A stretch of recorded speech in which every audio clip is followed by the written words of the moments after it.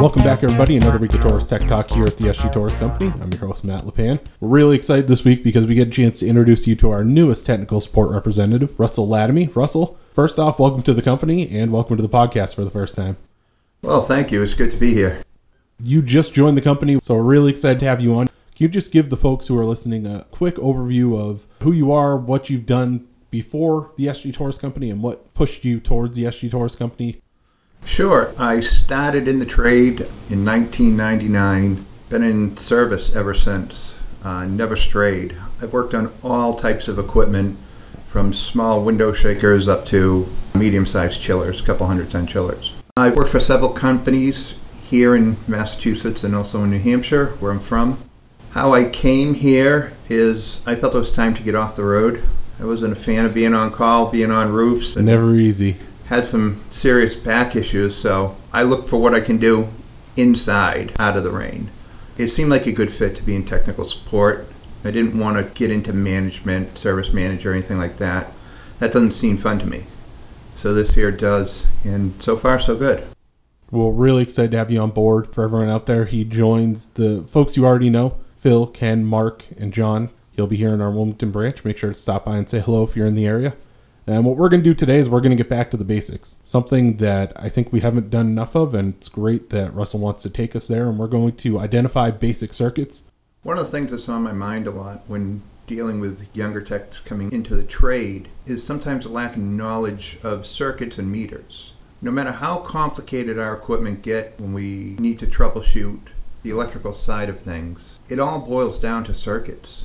We can identify a circuit, then we can troubleshoot it. No matter how complicated the wire diagram seems, it's still just a collection of simple circuits. Sometimes people get overwhelmed with that, with the whole mess of wires that they see. So taking a breath and just breaking it down to identify the circuit you need to check, and then going through and checking it. I think that's something that, like I said, we haven't really done enough of. We've really gotten into some bigger topics here, but I think it's great to get back to the basics and make sure that anyone out there, whether it be all the way down from a junior tech that's just breaking into the business or someone who's been in the business for 20, 30 years, it all boils back down to those basics. And if you don't have the basics, you can't do the bigger things. Sure. So if we start with what exactly is a circuit, basically we need three things. We need a power source, we need conductors for the current to flow, and we need a load. So that could be as simple as hooking a light bulb up to a cord and putting it in the wall, and we have those three parts we need. So there's three types of circuits that we deal with. One is a series circuit, it's basically a circuit that only provides one path for the current to flow. So the current must go through one device until it goes through the next device. So it could be a switch is the first device, then it goes to the load, be a light bulb or motor, whatever it is. A good example of this, going through one device and the next, it's a common example used throughout the trade, and it's the old style Christmas lights, where one go out, they all go out. So the way those were wired, each bulb went into the next bulb, come out of that, into the next bulb, into the next bulb. So if one bulb goes out, you have an open circuit. It's just no different than opening a switch. And we all know that's the most frustrating piece of existence. When you go to get the Christmas lights out, they worked when I put them away last year. Oh, yeah. And figure out which one it is. So that's what a series circuit is. And we use switches in series with our loads to control them. Whether a light switch on the wall or a thermostat is a switch, we have safety switches, high pressure, low pressure, limit switches. And they're all either normally open, normally closed, and they do what we need based on a condition. So temperature, if we need heat to come on, the switch closes in the thermostat, the R to W, which is 24 volts to W1 terminal, and that brings on our furnace. It initiates the heating cycle. Same with cooling, it's R to Y terminals that initiates the cooling cycle, and G for the fan also. So when we're looking at a series circuit with a load, or multiple loads if we had them in series with each other, the amperage would be the same throughout the circuit. And a problem with having multiple loads in series is the available voltage. As you add loads into the circuit, the voltage is distributed equally to each load. So let's say we have one light bulb that gets 120 volts. If we add a second light bulb in series, the voltage would divide equally so that each bulb is getting 60 volts. If we were to add a third bulb in, it would be divided equally through the 3 loads, and each bulb would essentially get 40 volts. These bulbs would not be as bright as you want them to be. So a parallel circuit is what we do with loads. They share common points so that voltage, the same voltage, is distributed to all loads equally. Easy example of this, our business, is a condensing unit.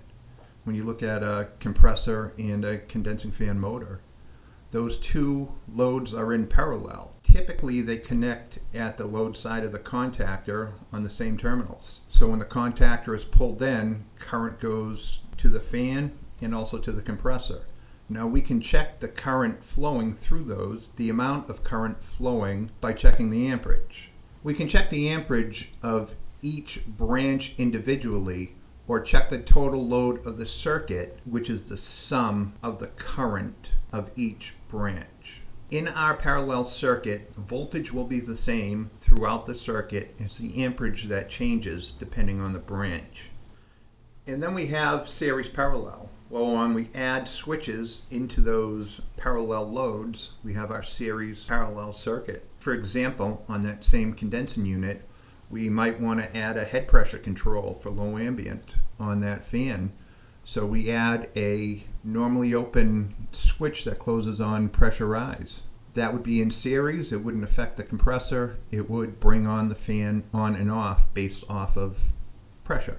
We can also add safeties into the compressor circuit, high pressure, low pressure, so that they open when a fault happens. Low pressure if we lose our charge, high pressure if we lose our fan or dirty condenser as a protection. Either one of those will open, take the compressor out of operation while still allowing the condenser fan to run. So as we're servicing equipment, whether it be heat, cooling, combination of the 2, exhaust, we just have to identify the circuits to check. Absolutely, and these fundamentals are something that all 5 of our tech guys are more than happy to discuss with anyone. If you need to get in touch with these guys, whether it be on something as fundamental as your circuits or something as big as troubleshooting a rooftop, like we've talked about before on this podcast, give the tech guys a call. You can call the tech support line at 978-657-4768. And it's really great to have Russell on board, not only on the podcast, but here at the SG Torrice Company. With him on board, our total training staff is about 200 years of experience in the industry. These guys know what they're talking about. They can help you with pretty much any problem, big or small, and they're happy to do so. Again, give them a call, 978-657-4768, or you can subscribe to the podcast. You can subscribe on iTunes or Spotify by searching Torrice Tech Talk. You can also check us out on our website, sgtorrice.com/podcast.